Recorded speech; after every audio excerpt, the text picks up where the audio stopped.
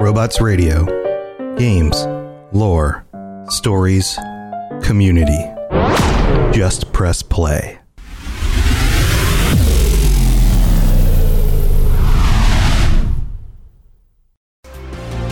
Robots Radio presents the Cyberpunk Lorecast. Welcome to the Cyberpunk Lorecast, where style is just as important as substance. Welcome to the podcast where we explore the lore, news, and gameplay of the Cyberpunk games and other dystopian worlds. I'm your host, Robots.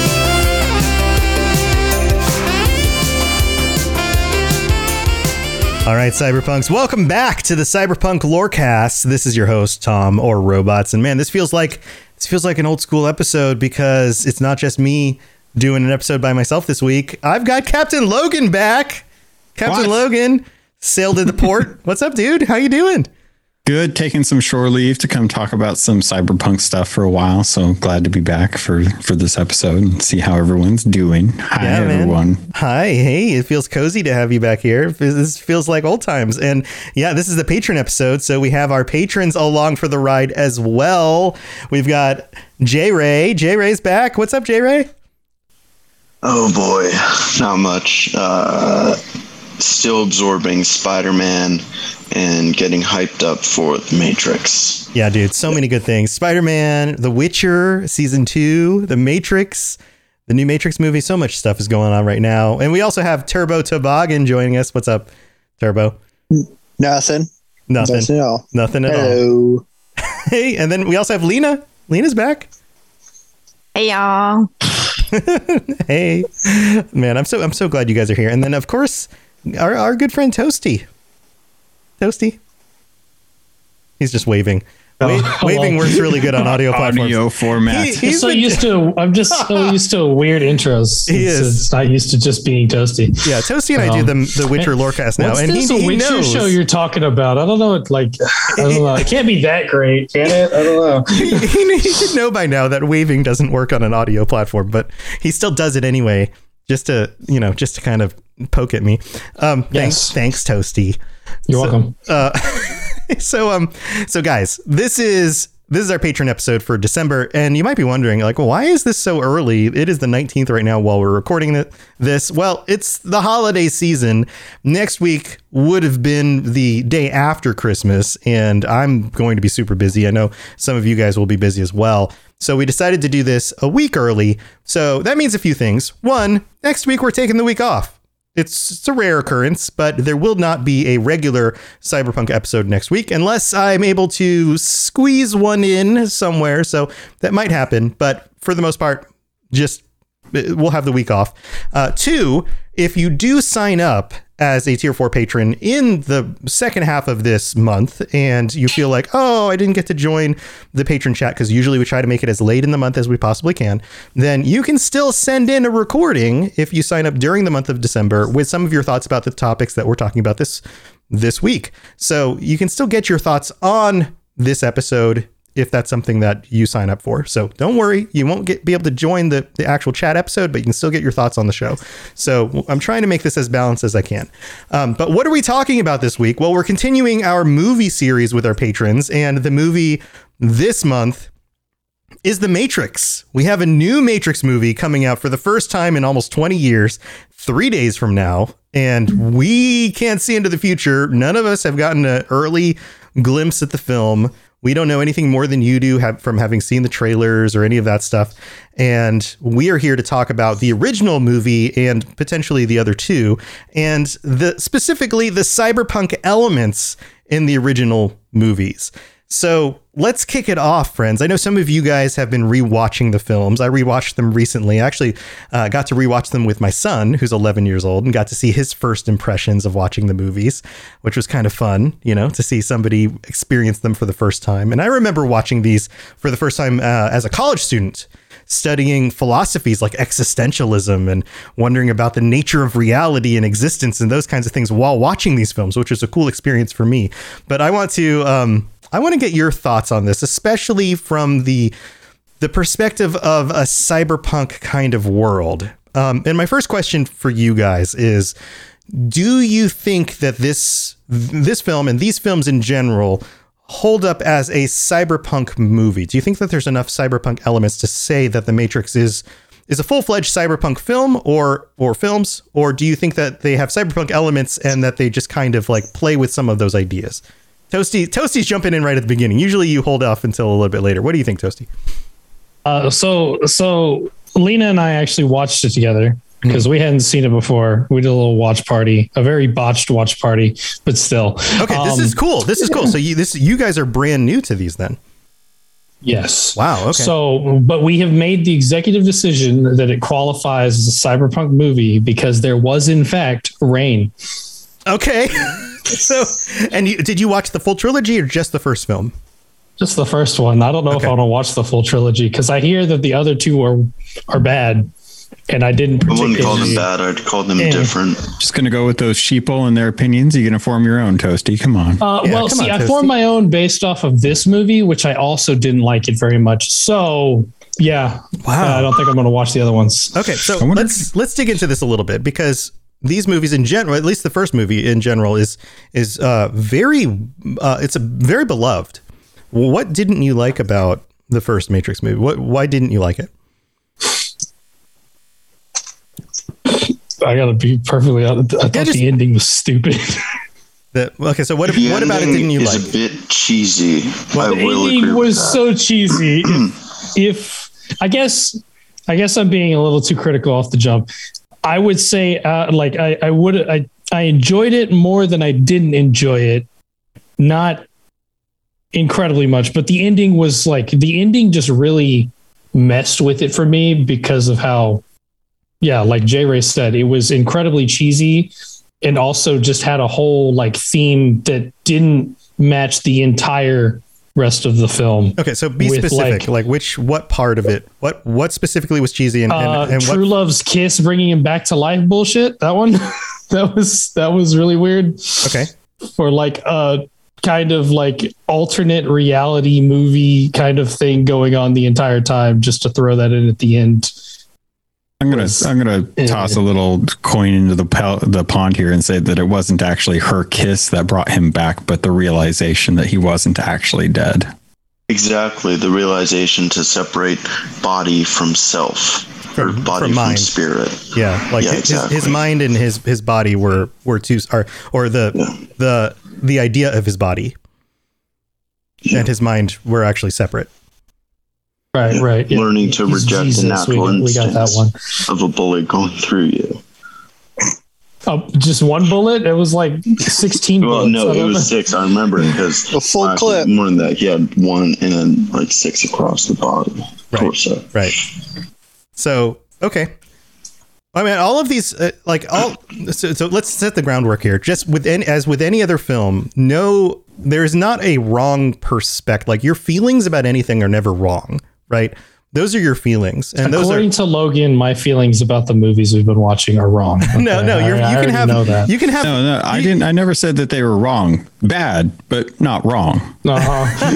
We can disagrey about each other's perspectives on things. That's fine. You can have bad opinions, but they just aren't. They're just justified opinions. But the ending of the film to me wasn't cheesy, but I don't necessarily think I would consider this a cyberpunk film to get to the original question. Okay, so I think let's back up. I think something to notice is that the cyberpunk of the 90s is different from the cyberpunk of today because the technology we have today really shapes our version of cyberpunk to be much more high tech than what they had back then. Back then, cyberpunk was exploring ideas of the internet and ideas of machinery that was kind of brand new, and now to us that's extremely old. So cyberpunk today could be, really advanced bionic limbs, really advanced vehicles that surpass 300 miles per hour plus, that sort of thing. But back to the cheesy note, what I found cheesier was 1, him flying up in the air, and 2, the one-armed karate when he just kind of turned to the side and was you know what I mean. Okay, so let's divide this into because we could have multiple conversations at the same time, and that would be very difficult to manage. Turbo, do you have a quick statement? Because I want to try to like it's about the cyberpunk. It's not about the cheeses in the movie. Okay. I don't really consider this cyberpunk. Mm-hmm. It has the cyber in it, but it's not really punkish. It's super punkish. I know about them rebelling against the machine and all that stuff, but no, that's not lot of the talk. Okay, but a lot of the talking and stuff, it's about. It didn't feel punkish to me. Because it didn't seem punkish to me. It seemed cyber-ish to me, but not punkish. Okay, so let's break down our concepts of cyberpunk, and then we can agree about each of the concepts individually. How about that? So in the cyberpunk genre, we end up with a dystopian future. Does this have a dystopian future? Yes. Yes. Right. Is it a dystopian future in the near future rather than the far, far, far like sci-fi future? It's undetermined. If you're including the war that happened in between, then yes. But it seems like it's a few hundred years in the future. Didn't they say it's like 21 something? We don't know. 2199. They said 2199 specifically. Did they say the date specifically? Okay, but we do know that it's after. Can't be sure. It's after some sort of AI war where they've created an AI. The AI rebels, and then the humans end up they scorch the sky. The humans end up having to go underground. And then the AI basically takes over, right? So we know that it's in the relatively near future rather than thousands of years in the future, right? Okay, so we've got that concept. Is it high technology, low quality of life for humans? Yes. Yeah. For the humans in the real world who are living underground, yes, that seems to be the case, right? Like the people in the Nebuchadnezzar have these like ratty clothes, but they have high quality of high technology. It looks like it's pieced together, but they've got like these like magnetic hover pads on their machines. They can jack into stuff into their brains. They can download knowledge into their brains. That's technology way beyond what we currently have. So in that case, yes, it is. Logan, help me go through some of the other aspects of cyberpunk that we've talked about in the past. A lot of it does come back to is there a rebellious group going up against a larger body that's in charge, and that is something that I would argue is in there, but it's not a corporation versus a group of rebels with an ancillary group of people that are just numb to it, that are just kind of going about their parts. It's literally the last bastion of humans against the machine AI that is now controlling it. So it's more like man versus machine or man versus man, as opposed to like a cyberpunk style where there's a small faction of people that are trying to rebel against corporations. Right. So that is lacking. Lena? But I mean, it's very much like the oppressed against like the oppressors. Not a corporation, but like rebellion against the oppressor. Yes. True, but would you apply that to any war film in that case? Would war films start to qualify based on the technology as all cyberpunk if there's an oppressive group and an oppressed group? Okay, fair point. Right. You also don't have... It's just an element that you can have that's part of it. I think it is more than just one particular element that makes up a cyberpunk like genre, but having that as part of it does help it fit more into that category. Sure. Right. You also don't have a traditional sense of gangs so much. You have factions, but most of the factions exist among the AI. At least in the first film, not among the humans. The second and third film, you've got more of a sense of individual factions and the political stuff that's going on among the people. I'd push back on that a little bit if I can.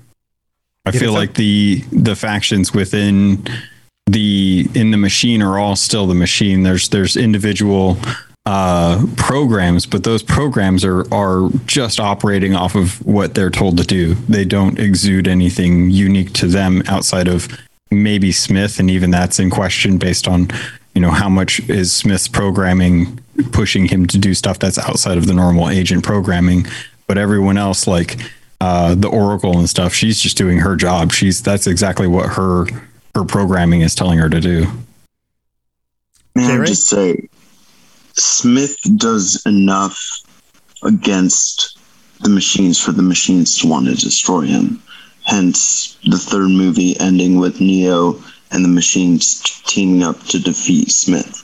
Are we taking into account the other two films in this case? Let's just talk about the first one, because two of us haven't talked about the other two, and the other two get more complex.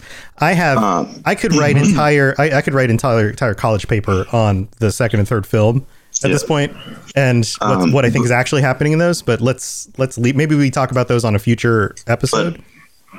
In terms of punk, the first movie has more of a punk note to it within the Matrix than the real world. Neo's friends at the beginning, an extreme punk aesthetic, definitely within a rebellious group of hacking. Neo, Trinity, Morpheus, they are hackers trying to take down, in the Matrix, the government, in the real world, the machines. And then I guess in the second movie, they go through a club to meet the Merovingian. Yeah, but that is a super punk. Yeah, right, but hold off on those other films for now. Yeah. Yeah, the black leather, the sunglasses, tattoos, the white rabbit tattoo. Yep. All that's pretty punk. Yeah, all of the symbolism in both sides of it. The dirty punk side of the real world, but then the sleek leather, like tattoo, high stylized club where Neo meets Trinity, super like grimy and underground. Yep, all of that. They've got like the dirty punk side, but then they also have the super sleek, stylized, more cyberpunk kind of, future machine guns. All that. Yeah, all that kind of that. Like stylistically, a lot of it is very cyberpunk as well.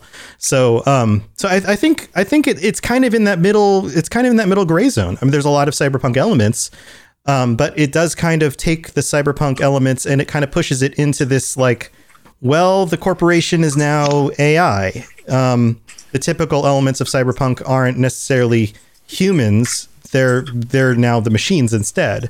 So I don't know if there's an easy answer to the question I posed at the beginning. I think it's very cyberpunk influenced, but it is kind of its own thing in its own way. I would argue that it probably trends like half science fiction, half cyberpunk. Like it definitely takes on notions of a science fiction where a lot of stuff is crafted out of, for the sake of narrative, like the human farms. Like, I don't know, I've ever seen anything cyberpunk that is like the human battery farms that they have out there and these giant harvesters.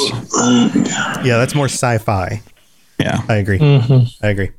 It kind of reminds me of that one mission, I would say, probably in 2077. A really bad one, the river mission. That was mutilation, though. That wasn't like... Yeah, but that wasn't still like organ people farming in tubs and or their resources kind of thing. So... Yeah, humans for resources is still the same. I can see the connection there. Okay, so we've got that established. Let's move. Okay, so now that we've got that established, let's move over to the other side that we were trying to discuss. The film itself as a film. Let's leave the themes for what they are. How did you feel about the film as a film? Like the acting, the videography, the action sequences, those kinds of things. Not the story stuff, not the way the plot played out, but the actual, like the components of the film, the technical side. I honestly think the film still holds up 20 years later. Yeah, they're using dated technology, but outside of the couple instances where they're using human CG to make stuff or make people look or move in certain ways, outside of that, a majority of the film is done practical, and that really helps with it staying relevant. But yeah, I think as far as the film is shot, it's stylized, so I think it holds up a lot better than most other films that you could criticize for like how they hold up 20 years later. There's a reason why there's a big following behind The Matrix, and that's because the themes that it brings are great, but the film itself just looks and works really well. Yeah, this was the first film to create the slow motion rotation camera thing. Do you guys know how they did that originally without CG? Yeah, didn't they have like a bunch of cameras on like this rigging that was like they had like 18, I think. Yeah, they had however many they needed in order to get all the way around, and sometimes multiple, like 100, like 360 degrees plus. So, for example, in a scene where like Neo was dodging bullets, Keanu Reeves would be posed in a position where he was like moving, and they would have like a camera, and then 4 degrees to the right and 3 degrees below, they'd have the next camera, and then they'd have another camera and another camera, another camera set in rigging, and each camera would take a shot in order, click, click, click, click, click, click, click, click, click, click, and then they would take each one of those frames and then run those frames around, just like a kaleidoscope, in order to, and then of course, because a film is just pictures after pictures, right? So because they couldn't do it with computers at the time, that's how they did it. And they invented that technique, which of course everybody after this film came out started doing. And then within just a few years, they could start doing that. In fact, by the second film, they could start doing that using computer technology, but it didn't look as good in the second film because they started trying to make the people with 3D images. And you can tell with our eyes today that the textures aren't, perfect quality, and you can tell when they switch over, if you look carefully, that they're actually not the person anymore, that they're 3D characters. They look like bad video game characters from 15 years ago. But in this movie, they're not, because they're actual actors, and they've green screened them and used cameras and things in order to position them correctly. So it actually looks really good in this film. I think the cinematography is beautiful. I love the verticality. I love at the beginning when they're going into the building and you have that really high up shot. So I'm holding my arm up, but you can't see it because of the background. Right. But you see the high up shot with the rain streaming down, going through the different balconies. And then again, you see rain streaming down onto the car as it moves through the bridge. And then another example with the stairwell, and I don't know, maybe like a quarter way through the movie, they're moving through a stairwell. Morpheus looks down, and it's just this epic shot of the stairwell, and it's rotating. And then they go straight into a really nice flow of them walking through a door. I've seen so many movies where I feel, I would have done that shot differently. I would have had that panning instead of still. I would have let this hold a moment. I noticed earlier today, I've never had one of those feelings when watching a Wachowski film, specifically the Matrix series. Yeah. Yeah. What about the rest of you guys? What do you think about like the technical side of the film? Lena, Toasty, you guys seen it for the first time. I mean, the technical side, I don't know. Like, I found it very entertaining, and I think it does a phenomenal job in like you rooting for all of the guys that are there, and like you start to hate Cypher because he's obviously the traitor of the group, and I don't know. Creep. Mm-hmm. Yeah, he's totally a creepo. Yeah. What about the combat sequences, like the gunplay and the the fight scenes? I'm curious what you guys thought of the hallway scene. Let's talk about the metal detector with the bags of guns in the hallway scene and working their way up to go save Morpheus. Like that is the iconic combat scene in the film. Right? I mean, obviously, it's very like actiony and entertaining. Probably a little excessive, but excessive. Yeah, probably a little excessive. Also, they're going up against agents. Yeah, whatever. But anyway, they're going up against agents, and they just empty all of their stuff against ones that aren't agents. But sure. But also, just one thing I noticed is that I'm fairly certain that they just didn't care about like ammunition accuracy, because I'm fairly certain that some of those guns aren't supposed to have rounds that are that massive. Like the automatic pistols were rocking like rifle rounds, and it's like okay, sure, whatever, I'll just leave that alone. It's a video game, you got cheat codes. Apparently they definitely do. Just that is exactly what it is. It's the Matrix. They're going to save their buddy, and they enabled God mode. I don't think they cared much did. about how they held the guns either. Like it was pretty like amateur. You guys want to talk about them? Like weapon technique and stuff from 20 years ago? Go watch Die Hard. Watch those SWAT guys try and infiltrate that building, and they're just sitting there holding their guns like at their hip and just thinking like, oh, this will be cool. I don't have to wear a helmet. I'll just run in there and shoot them because I'm an American with a gun. No, there's like we've gotten to the point, unfortunately, weapons and war strategy has increased so rapidly that we're so used to just like how technical you are with guns, coming around corners. We tend to judge pretty harshly from films, 20 years ago and even 30 years ago and stuff. So I would give them a pass on that because for one, they're in the Matrix. So what do they care? It's all made up anyway. And for two, it was a much different time when it came to learning how, like if you've ever watched any of the stuff about how much training Keanu Reeves and it personally had to do just for like John Wick movies, the tactical trainings he's had to go through for that kind of stuff. It's absolutely insane. So I would personally recommend giving a full pass on just how they're holding their guns and how accurate they're being and stuff. Like if that film comes out obviously they were, it's fun. I don't care. I didn't say it was fun. Wrong point. Thank you. I'm sure there was a lot of things that I saw that I was like, okay, this is a movie this is 1999. Right. Right. There are some things you got to let pass. There are some things 20-plus-year-old movie now. There are some of the things that Tosi has pointed out that have legitimate. There are legitimate explanations, like there are legitimate in lore explanations for. So, for example, you're talking about like the two people going up against a bunch of agents. The point at this point is that Neo, Trinity too, but especially Neo at this point is breaking the code.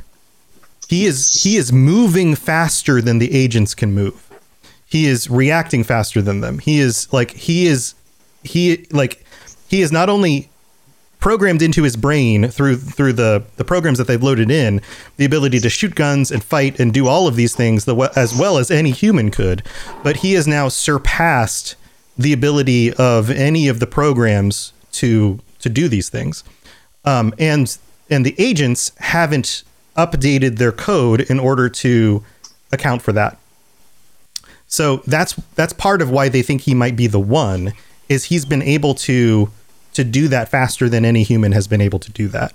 But people like Trinity and the guy they're going to save, Morpheus, are also good at that as well. That's why they're the kinds of people who have been chosen to infiltrate the Matrix and to try to go on these missions, is because they're able to use their minds to bend the code to go past the limitations of the Matrix.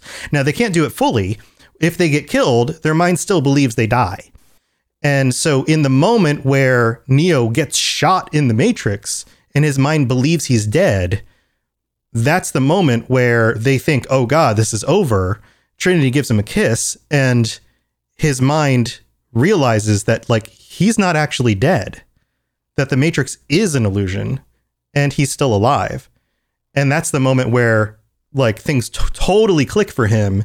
And he goes into Superman mode and he realizes like, oh, this is in fact a total illusion. And therefore that the scene where he's blocking things with one arm, that's representational. It looks cheesy, but it's representational of he's moving so fast that he can, with one arm, not even pay attention to block everything that Agent Smith is doing while analyzing his other arm and going, I guess this isn't even real. I can do whatever I want. This is a video game. I can predict your movements. Yeah, I've got total hack mode on. Really good example of how to look at that scene. Have you guys ever watched anyone do a speed run for one of those? I just blanked. Rubik's Cube. Have you guys ever seen someone finish a Rubik's Cube in like under a second? Mm-hmm. That's essentially what's going on in this film. You can look at a Rubik's Cube, and if you don't know how to solve it, it's going to take you forever. And you're going to feel real dumb because you're going to get one side, maybe two sides, maybe three sides if you're really good. But if you've watched people that have studied it, that understand how the movements move, and know exactly how many moves it takes to get to finish a Rubik's Cube, they can finish it very fast with a lot of practice. That's essentially what's happening at the end of The Matrix. Is Neo has woken up. He's had that epiphany, and he now sees how to solve the problem so fast that it doesn't seem natural to anyone else. And we're still, as the audience, carried from the perspective of someone that doesn't understand it until we see the one glimpse at when you see Neo looking at the code in the actual Matrix, and he actually sees the code for what it is. Right. That's basically like, that's what was so revolutionary at that time is like the concept of seeing a program for what it actually is, as opposed to what the illusion still presents to us. Okay. So that's why it looks cheesy, but to him, he's now beyond, like, everything is now objectively different. And that's the representation in the film. I didn't have an issue with that part. I had an issue with the kiss. Right. It wasn't necessarily the kiss, though. It was her telling him that he was the one. Like, the kiss was just there because she loved him. But he realized two things. One, he wasn't going to lose the love of his life over a simulation.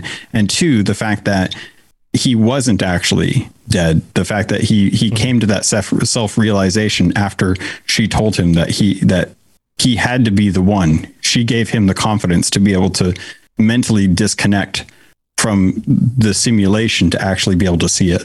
And it also represents something else in the film. So the love between their affection is what separates them from the machines. There are multiple themes, and I hope we are able to talk about the second and third film, because although the effects and some of the ways the plot plays out can be cheesy, and I don't think they hold up in those ways as well as the first film, the themes of the second and third film, I think, are actually profoundly more deep and interesting than the first film. And I think by the third film, they actually play out psychologically very, very well. And I think they went over a lot of people's heads. I don't think that most people even understand what they're actually saying. And the love story is very important as the trilogy goes on. So there's more there. Lena?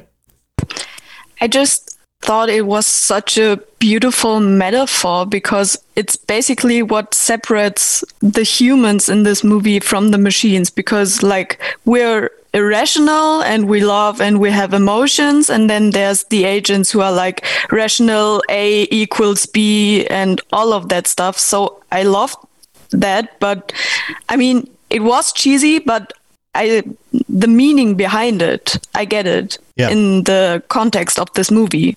Right.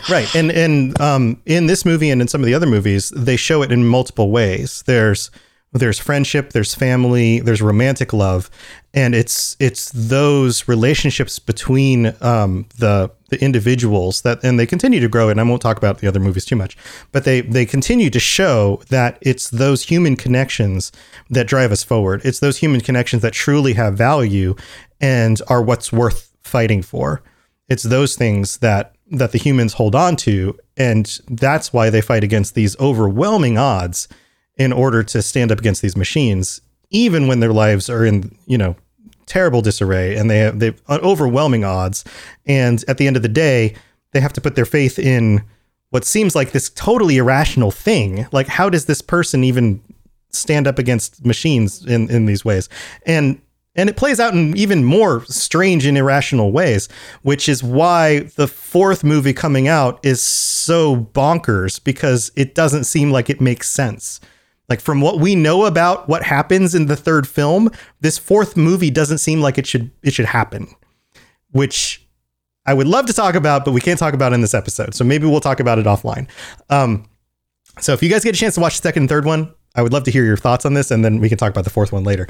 But all right, we need to take a break and thank our patrons, you guys and everybody else, and then we'll come back and we'll finish up our conversation about the Matrix. So hang tight.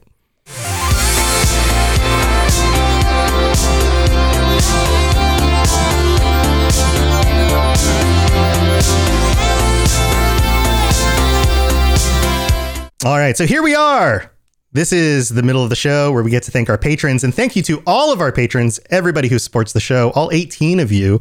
Thank you for supporting the show. Thank you for being here and continuing to support the show. If you are a tier 4 patron, then thank you so much. We're getting closer and closer to when t-shirts go out, the first t-shirts for the different Cyberpunk districts. The first one will be going out very soon. And please make sure that you've updated your address on your patron account. You need to make sure you do that. Log into Patreon, update your address, make sure it's there. Make sure you've chosen your shirt size. And if you're thinking about joining us on a future episode of this show or signing up on any of the patron tiers, then make sure you could go to patreon.com/cyberpunklorecast. Check that out. You can sign up and get ad-free episodes and a bunch of other stuff. And in other news, I am spending the rest of this year trying to give you guys stuff, including my hat. I'm giving away my hat, the official Robots Radio hat. This one right here, the one that I've been wearing for 3 years. There's only one. This one right here. And I'm going to give it away. I'm going to sign it because I did a poll on my YouTube channel and 180 people responded. And the biggest thing that people said that they wanted me to do in giveaways was give away Robots Radio merchandise. And so I'm going to give away some t-shirts. I made a new BuddyBot shirt. They've got t-shirts and things. I'm going to be giving stuff away. So the first thing you need to do is, if you want to get some giveaways between now and the end of the year, join us for some live shows. And the live shows have been happening at Twitch, but I am now restreaming on Twitch and on YouTube. And on YouTube, I'm trying to get everybody to move over to YouTube because all of my live streams are now on YouTube. If you watch on YouTube, if you're currently watching on Twitch, go to YouTube. There's a link in chat. Go to youtube.com/c/robotsradio, or just search Robots Radio YouTube. It'll come right up, and watch us during the live streams over there. You can also watch during game streams. I'll be streaming games most days. I think I'll be streaming games now in the evenings, or in the evenings, there'll be live streams for podcasts. And while you are watching, you will accrue points. You'll get some Robo Coins. And the more you watch, the more Robo Coins you get. You can use the Robo Coins to buy raffle tickets into giveaways. And the giveaways will be things like merch, culminating in my Robots Radio hat, the only one, and it'll be signed by me. And you can have it. And so that's what's coming up. So if you want to be the person who wins that, or any of the other Robots Radio merch, and maybe even some game keys for like some of the video games that we've been playing, then head over there and get some points. But that's what's going on. So thank you everybody for watching. That's my fun way of ending the year with a bunch of giveaways. And thank you again to all of our patrons. You guys have been awesome. All right, we've got to talk more about the Matrix. Let's go do that.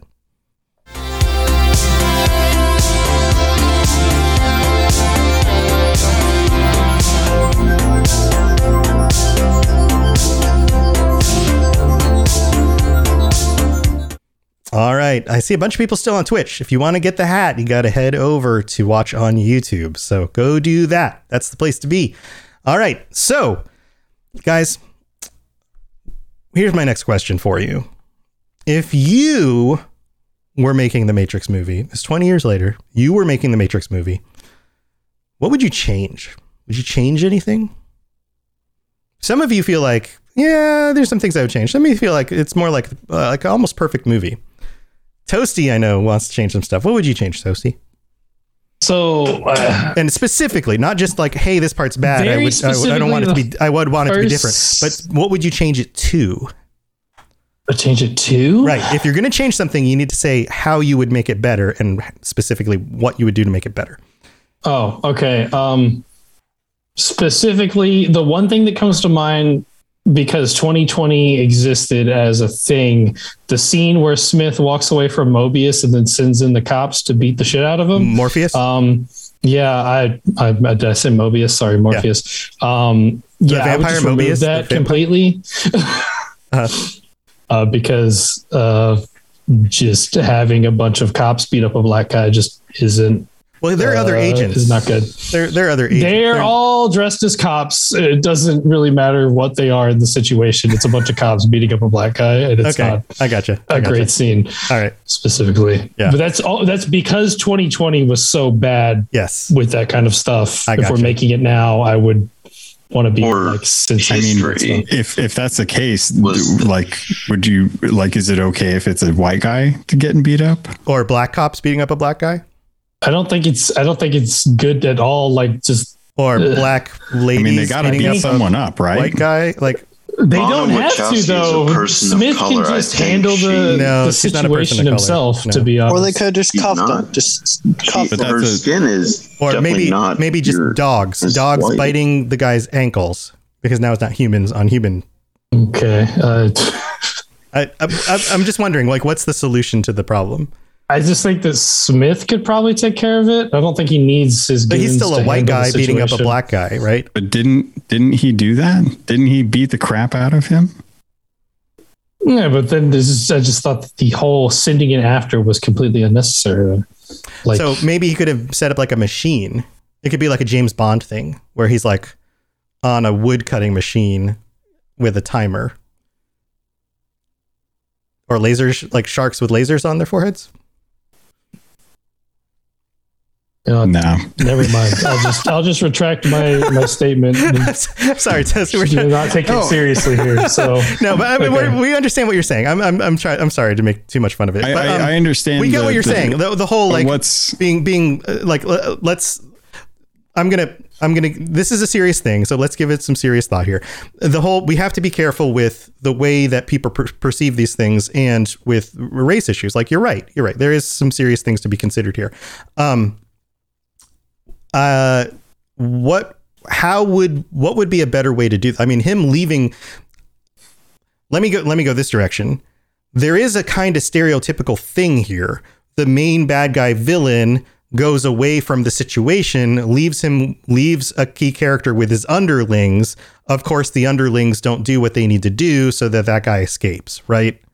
But he didn't, though. But it is still a common trope for villains to leave the hard work or the leftovers to the guys that are going to have to be the one that has to pick him up and drag him off and take him to the place where he's going to be held until the hero comes and rescues him. Like that is a very common trope. The fact that Morpheus is black, I think, is more of a boon. The fact that they even hired a black person to play that role, because that could have been a white dude, and the fact that he gets beat up was just part of how that story played out. Like, you don't necessarily have to have the scene of him getting further beat up, but to have any kind of conflict. I don't have a problem with him getting, like, the fight between him and Smith is badass. It's cool. It's a good fight. And we obviously knew that was, I just think that having the goons go in after and beat him excessively is the problem with that. Mm-hmm. You can still have him lose that fight, get his ass handed to him by Smith, and then without just the extra cut beating to a scene where Morpheus is now his captive without needing that's fair. Without the excessive beating. Yes, that's fair. Okay. Yeah, I'm sorry. We shouldn't have made fun. You're right. That is a fair point. In fact, you could have had him drugged or something and still had him in a state of like not well, he feeling was drugged after that. Like they took him, they put him in a room, and then they drugged him to break into his mind. Right. And then they beat him up, which made him also look all like, like not so competent. Right. So yeah, you didn't have to do all of those things to make him also in a state where he wasn't particularly able to, break out on his own, that kind of thing. Yeah. That's a fair point, Toasty. Fair point. I'm sorry. We're jerks. All right. Who has another point that we can make fun of a lot and then apologize and then tell you that you had a good point? I'm curious how you guys felt about the things that they put in there for like Cypher, like having that issue where not everyone makes the right decision and some people want to get back into it. And the only way they can do that is to betray the people. Like, how do you feel as far as like the life choices the decisions that were given to Neo as well as everyone else? Like, they had to make that choice. What do you guys think you would choose if you had that choice? If you guys woke up tomorrow and realized that everything that you know right now is a complete lie, there's a much bigger problem at stake, and you're being asked to fight on a side of a war that you had no knowledge of the prior day.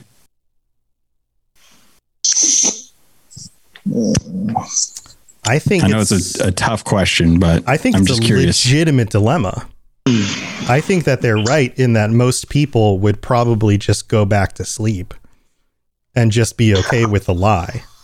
Yeah, I think that's true for the majority of people. And I think that the majority of the people probably includes most of us too.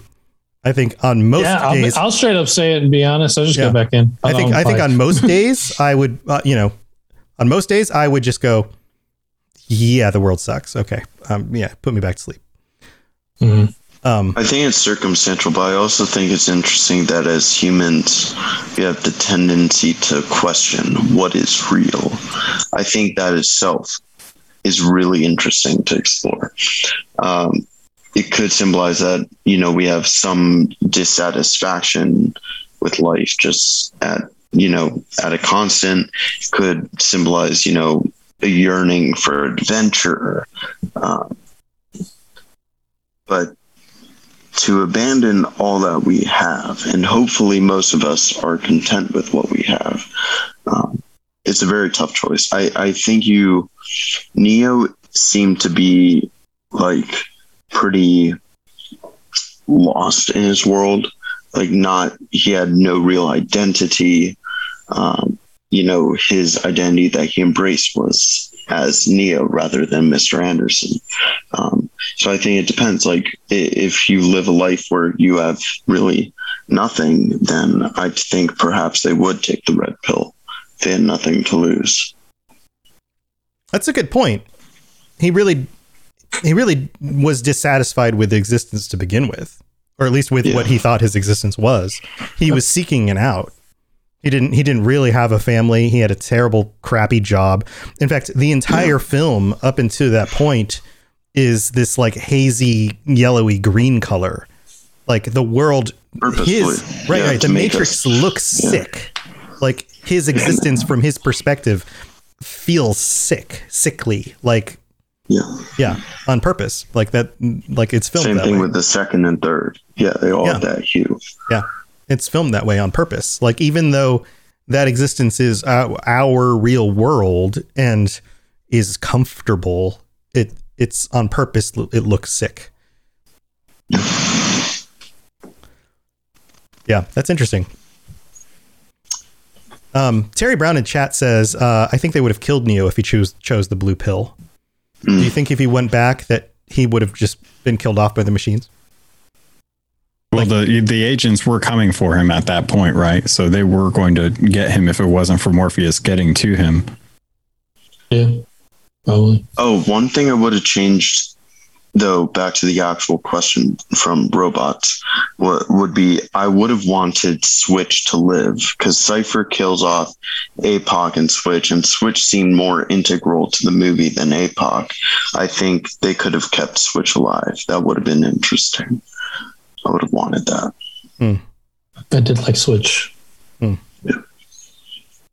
How did you guys feel about Tank and Dozer? I love Tank. Yeah, Tank is amazing. Those guys are great. They're great characters. He's so fun to watch. I think Lena and I were also kind of crushing a little bit. Not gonna lie. Totally. He was a very attractive man. I was like, wow. Yeah. Why couldn't he be Neo? That's another one of the stereotypical things, though. Obviously, it's Hollywood, but the good characters are attractive, and the bad characters are not so attractive. See, yeah, that was kind of a thing, and I know I guess if I'd seen this, except for Miss. Oh, go ahead. Sorry. No, I interrupted you. Go ahead. I was just because I've seen so many movies with the particular actor that played I'm already forgetting his name, the traitor. Whatever his name was. Cypher. Yeah. I've seen that actor always plays scumbags. And so I was like, I saw this guy and I was like, he's going to be a bad guy, right? Because he always plays the scumbag, which he does incredibly well. I think he makes a great scumbag. Sorry. Right. But imagine for a moment that they had swapped some roles. What if Dozer was Cypher? You never would have seen it coming. Mm-mm. I felt like Dozer was really background. So yeah, I really wouldn't have seen that. Well, no, Dozer couldn't be the. But imagine they just swapped the actors. Dozer had all the same lines as Cypher, You know, so he would be from the Matrix then, right? Yeah. Like imagine they just swapped actors. Okay. Obviously, you'd have to change some relationships. I think Tank and Dozer. I would not have seen it coming in that situation specifically. Just his face. Even if Cypher had that line, like it's basic, like vitamins and nutrients and minerals. Like when they're talking about the sludge, Cypher would have seemed sus saying that. You know. Right, you're just swapping faces. Just put one face on somebody else, one face on somebody else.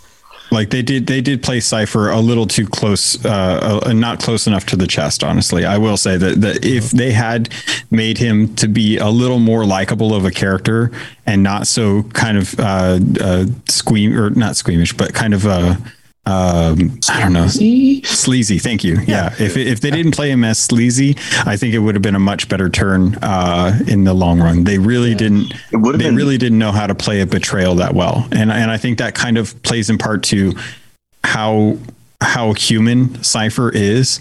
It's not like he's trying to be bad. He's just trying to get back into the Matrix. That's all he cares about. So him being like really good at betrayal isn't something that someone who just wants to get back into the Matrix is something that they should be really good at. They should be really good at. He's not relatable at all.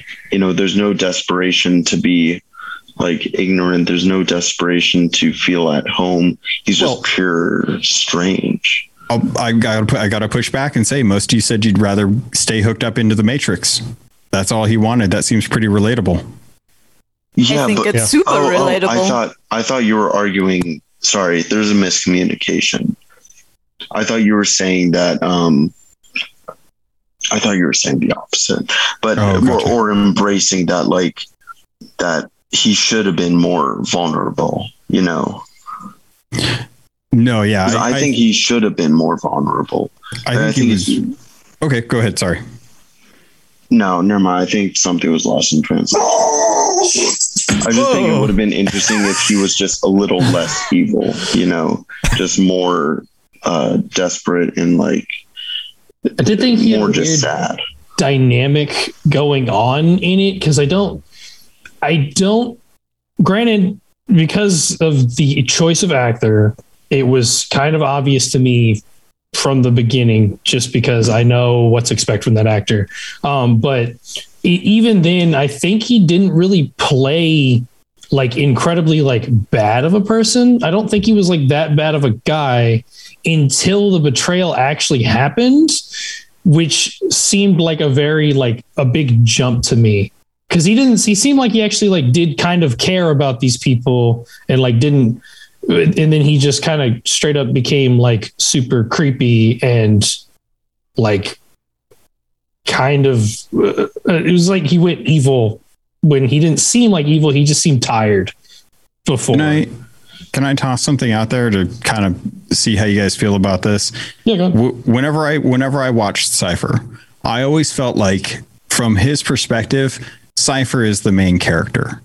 And he always feels like he's the main character, but he also feels like he doesn't want to be outside of the Matrix, but he's railing against that because he wants Trinity. He's the main character. He wants to be with the leading girl.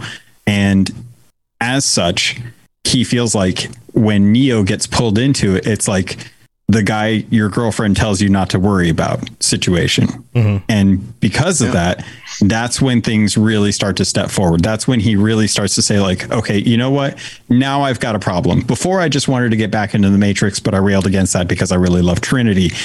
Now this other guy comes in and Trinity's responding to him. And that kind of, you know, he even says it, you know, I don't remember you coming to my cabin after I got pulled out. You know, he's spiteful and he's starting to get jealous. And that's when Neo's introduction into the Nebuchadnezzar's crew is the catalyst for what starts out to be a very slow burn for him. And now he starts finding reasons why he should talk to the machines, why he should help them get Morpheus, why he should want to get back into the Matrix, because he realizes as soon as he does this, he doesn't have a place to go. Right. So he has to get back in, right? Because if he goes back to the last bastion, you know, if he goes back home, they're going to be like, no, you're the dude that gave up Morpheus. You literally gave up one of the best captains. Lena? I mean, it's actually really interesting because like you feel like Cypher is overwhelmed with like the reality of a human being. Like he's being overwhelmed by emotion and he just decides basically like, no, this is too difficult for me. Like I want to go back to sleep. That's basically what he decides, which is really interesting and like also relatable. So like life can be too much. So there's a point where he realizes that he doesn't have the constitution to be the main character, and that's when he becomes the villain. And that's what I love about that character, and I think it was done perfectly well. I don't think Cypher could have been done a better job outside of the just like him being a little too creepy, but I can still explain that away with his jealousy. Yeah, that makes sense. I agree. That's what I was trying to say originally. If he was less, that he just had excess creepiness. That's what I would change about him. That's what I was trying to communicate. Yeah. Yeah. But otherwise, I think it's very representative of like, I don't know, humans, us as people feeling like, well, now my options have changed. I'm kind of depressed about it. What am I going to do about it? Well, okay. Well, I just don't want to deal with it anymore. I'm just going to go crawl in a hole. I'm going to find my way out of this situation. And sometimes that's a very selfish thing. And we're willing to sacrifice other people in order to get what we want. And that turns us into the villain. And in this situation, that's what it did to Cypher. And he didn't care. And that's what happened. So, well, we're getting close to the end of the episode, guys. Any other things that you would change just to kind of wrap things up? Any last minute things? I will say that I would love to hear who everyone's favorite character was, because I haven't heard anyone really speak praise about Agent Smith and how well done of a cold, calculating villain he was. Dude. Yeah, he's amazing to watch. I actually want to point out he's one bad guy that isn't necessarily horrible to look at. You know, he has a certain charm to him. Hugo Weaving. He's very like captivating. Yeah, he's such a good actor, Hugo Weaving. He really is. I love his forehead vein. He's so good. The way he like Mr. Anderson, you know, like he's I don't know. His intonation, the way his phrasing is so poetic. Every line is very well delivered. You know, like it's like he just takes the character and just rolls around in it. He's just so good. Like I really like his speech to Morpheus and stuff. Exactly. It's like just the smell. Go ahead. Sorry, I didn't want to cut you off. No, go ahead. I was just going to say, you can tell he's been in the Matrix for a very long time. Like he speaks with the cadence of someone who's spent eons living in that world, and he takes his time because he knows time is not really. It's like talking to someone who's immortal. It's like, you know, what's a couple months to someone who's immortal? So everything he says is very cold. It's very calculated. It's very lengthy in you know, its delivery. So I love the idea that he's thought that deep into the character to be able to bring that to what seems like a very manic situation for everyone else, because to them, being attacked by an agent is almost certain death. The likelihood of you surviving an agent actually attacking you is very slim. Mm-hmm. Mm-hmm. Yeah, love it. Yeah, absolutely best thing. All right, let's go around. You guys tell me your favorite character, what you rate the film, and if there's anything else you want to share before we head out. So I'm going to start with Toasty. Toasty, favorite character, rate the film out of 5, and anything else you want to share before we go. The film out of 5. Favorite character first. Favorite character. Favorite character, Tank. Tank is your favorite character. Easy, all right. Easy choice for me. I don't remember how the hell we did the rating system. It's just out of 5. Out of 5. 3.5. 3.5. All right. Anything else you want to share before we go? Witcher Lorecast tomorrow. Go watch it. Yeah, we're going to talk about episode 1 of season 2. It's going to be awesome. Yes. Very cool stuff. We'll be here on the same channel, Robots Radio. You can watch us on YouTube or on Twitch. All right, Lena, thanks for joining us again. What do you think? Favorite character? I guess Trinity, because gotta support my badass woman out there, I guess. Yeah, she's pretty badass too. Like, she's up there. Yeah, loved her. She should have had, maybe she should have had more screen time. That would be like a good change. So watch the next two films and then let me know what you think about her. All right. Good. Rating? 4 out of 5. Okay. I liked it a lot. Okay. Also, you can reach me on the Discord. Awesome. Cool. All right. Turbo Toboggan. Agent Smith. All right. Agent Smith. And nostalgia, I'm going to have to give it a 5 out of 5 because I can't give it half numbers. So 5 out of 5. You can give it a half. You can give it a half. You can be 4.5. Then 4.5. Yeah, it's in between 4 and 5. I can't say it's a 4, but I can't say it's a 5. You can give it a 4.5. That's fair. Yeah, 4.5. Okay. And you can reach me on the Discord. I'm more likely to respond in like early in the morning or late at night because I'm either at work or asleep during the day or work at night. So cool. Awesome. All right. J. Ray, what do you think? I say Morpheus. Morpheus. All right. Cool, man. We're getting all the good ones. All right. Morpheus. Yeah. And for me, there are things about the movie that I know if I saw them differently, I might like them more. So without knowing that, it would be 5 out of 5. Right now, it's like 4.9, like allowing for some leeway of what I know could be improved. Yeah. Nice. I like it. All right. 4.9. And if people want to reach out to you, Discord? Well, Instagram is best. I'm living _AN_epic, living in epic. And then I'm on Discord, of course. Awesome. Thanks, guys, for joining me. And then Captain Logan, what do you think? Favorite character? Really tough. Because it's a toss-up between the black cat or the red pill. And I'm not sure which I like more, but I'm probably going to lean towards the black cat. You know, I think it hit its mark. It was really impactful. It was a really, it wasn't just a MacGuffin. No, I think I'd probably go with Cypher in this case. I think Cypher was one of the few characters who did the role justice in my mind.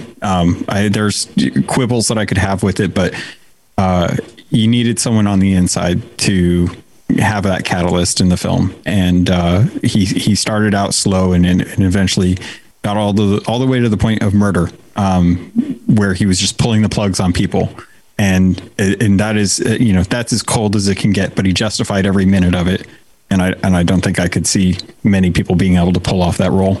Yeah. Okay. And what would you rate it? Honestly, I think this is an amazing film. I think it's a masterpiece in filmography. I think it's a 5 out of 5 for me. There's so much that has been derivative of it since it came out, and I think it moved the industry forward several steps as far as like being able to do stuff and show stuff. We wouldn't have half of the filming techniques that we do now if it weren't for the Matrix taking those steps forward. And as far as like showing the hero's journey, having the man versus man or man versus machine, man versus self, all of those things really did tie together well in a film that no one was making at that time. Yeah. And it these ideas and concepts are trivial nowadays because of that film. So I would give it a 5 out of 5 for sure. And if people want to get a hold of me, they can get a hold of me in the Discord. Reach out, Robots Radio in the Cyberpunk channel or in the Keel Hall channel. Any of those. Say hi. Yeah, dude. Thanks for joining again. This has been awesome having you back. Yeah. Yeah, man. And I agree. I think it's a 5 out of 5. I think this is a film that was 10 years ahead of its time. It pushed the action genre and the the storytelling genre. It took influences from Cyberpunk, from anime. It pushed a lot of things forward in the way that nothing had been done before it at all. And it took Hollywood a good 10 years to catch up with most filmmakers weren't doing anything nearly on this level for another decade. So absolutely. Nobody mentioned Neo as their favorite character, which is interesting, but he's kind of the everyday guy stand-in who becomes superhero. kind of character. He's the most boring out of all of them. Yeah. He has a great journey, but he is the most boring out of compared to that. If it wasn't for Cypher, it would probably be Agent. Oh my God, I'm just blanking on his name. Hugo Weaving's character, Agent Smith. Agent Smith, and then probably Trinity after that because of how impactful she gets everything done. Yes. Anything that screws up in that movie, she fixes, and it's crazy. And I'm with Lean on that. Yeah, you wouldn't have a Neo without a Trinity. No, you wouldn't. Yeah, dude. We need to talk about the second and third films because there's reasons for each of their names. There's a lot of symbolism in these movies. But I'm going to have to go with Agent Smith, too. I think he's my favorite. Hugo Weaving is just so good at the character. And Agent Smith is such an important character as the films progress. So, but that's where I'm going to stay with this. And that's it for this episode. I hope you guys have a wonderful holiday. And I will see you guys in 2 weeks. We'll be back with another Cyberpunk Lorecast, and I've got some fun ideas for where we're going with the future. I did have a really cool interview lined up, but it looks like it's going to have to be delayed for the next episode due to some scheduling things on the side of the interviewee, but I will be scheduling some other fun interviews in the future, and I've got some other ideas for some upcoming episodes, so stay tuned for that. Also, all the other shows on robotsradio.net, by the next time you load it up after 2 days from now, we'll have a new website up, so that's coming as well. And there's all sorts of fun stuff going on. So stay tuned for all the fun things. And until next time, everybody, I'll see you guys later. Stay safe in the Matrix. And if given the option between the red pill and the blue pill, don't get caught by a pirate. What are you wearing? Look, Logan's an actual pirate. All right. I feel like people are going to have to tune into the video to see what's going on. They're going to have to tune into the video. And just a reminder, all of these videos are now up on the Cyberpunk Lorecast YouTube channel. It's on its own YouTube channel. And I will be right back in about 15 minutes with the Mass Effect Lorecast coming up next. So stay tuned for that. We'll see you guys later. Bye, everybody.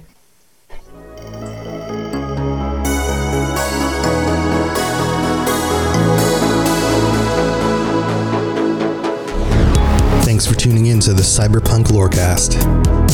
This show is a part of the Robots Radio Network, smart podcasts for interesting people. If you'd like to help support the show, please tell a friend and leave a 5-star review on iTunes. If you'd like to get in contact, please send an email to cyberpunklorecast@gmail.com or follow us on Twitter @cyberpunklore. Also, join the community on the Robots Radio Discord. The link is in the show notes. The music on the show was written and performed by The Midnight and was used with their permission. Go check them out at themidnightofficial.com. Until next time, stay safe in Night City. We'll talk to you later. You've been listening to a Robots Radio podcast.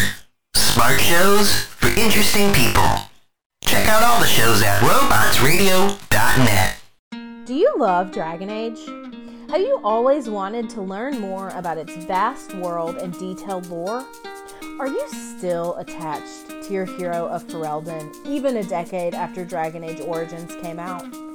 Or maybe you're a newer fan, still discovering a new tidbit or quest every day. Well, either way, the Dragon Age Lorecast is the podcast for you. I'm Austin, also known as Teacup. And I'm Shelby, also known as She-Cup. And come and join us as we embark on a journey to explore and discover all things Dragon Age. We'll discuss all kinds of topics, from Lyrium to the Chantry and the great mysteries of the old gods, and even more that even you BioWare superfans might not know about. So come and listen on Spotify, Apple, Stitcher, or wherever you get your podcast. And always remember, swooping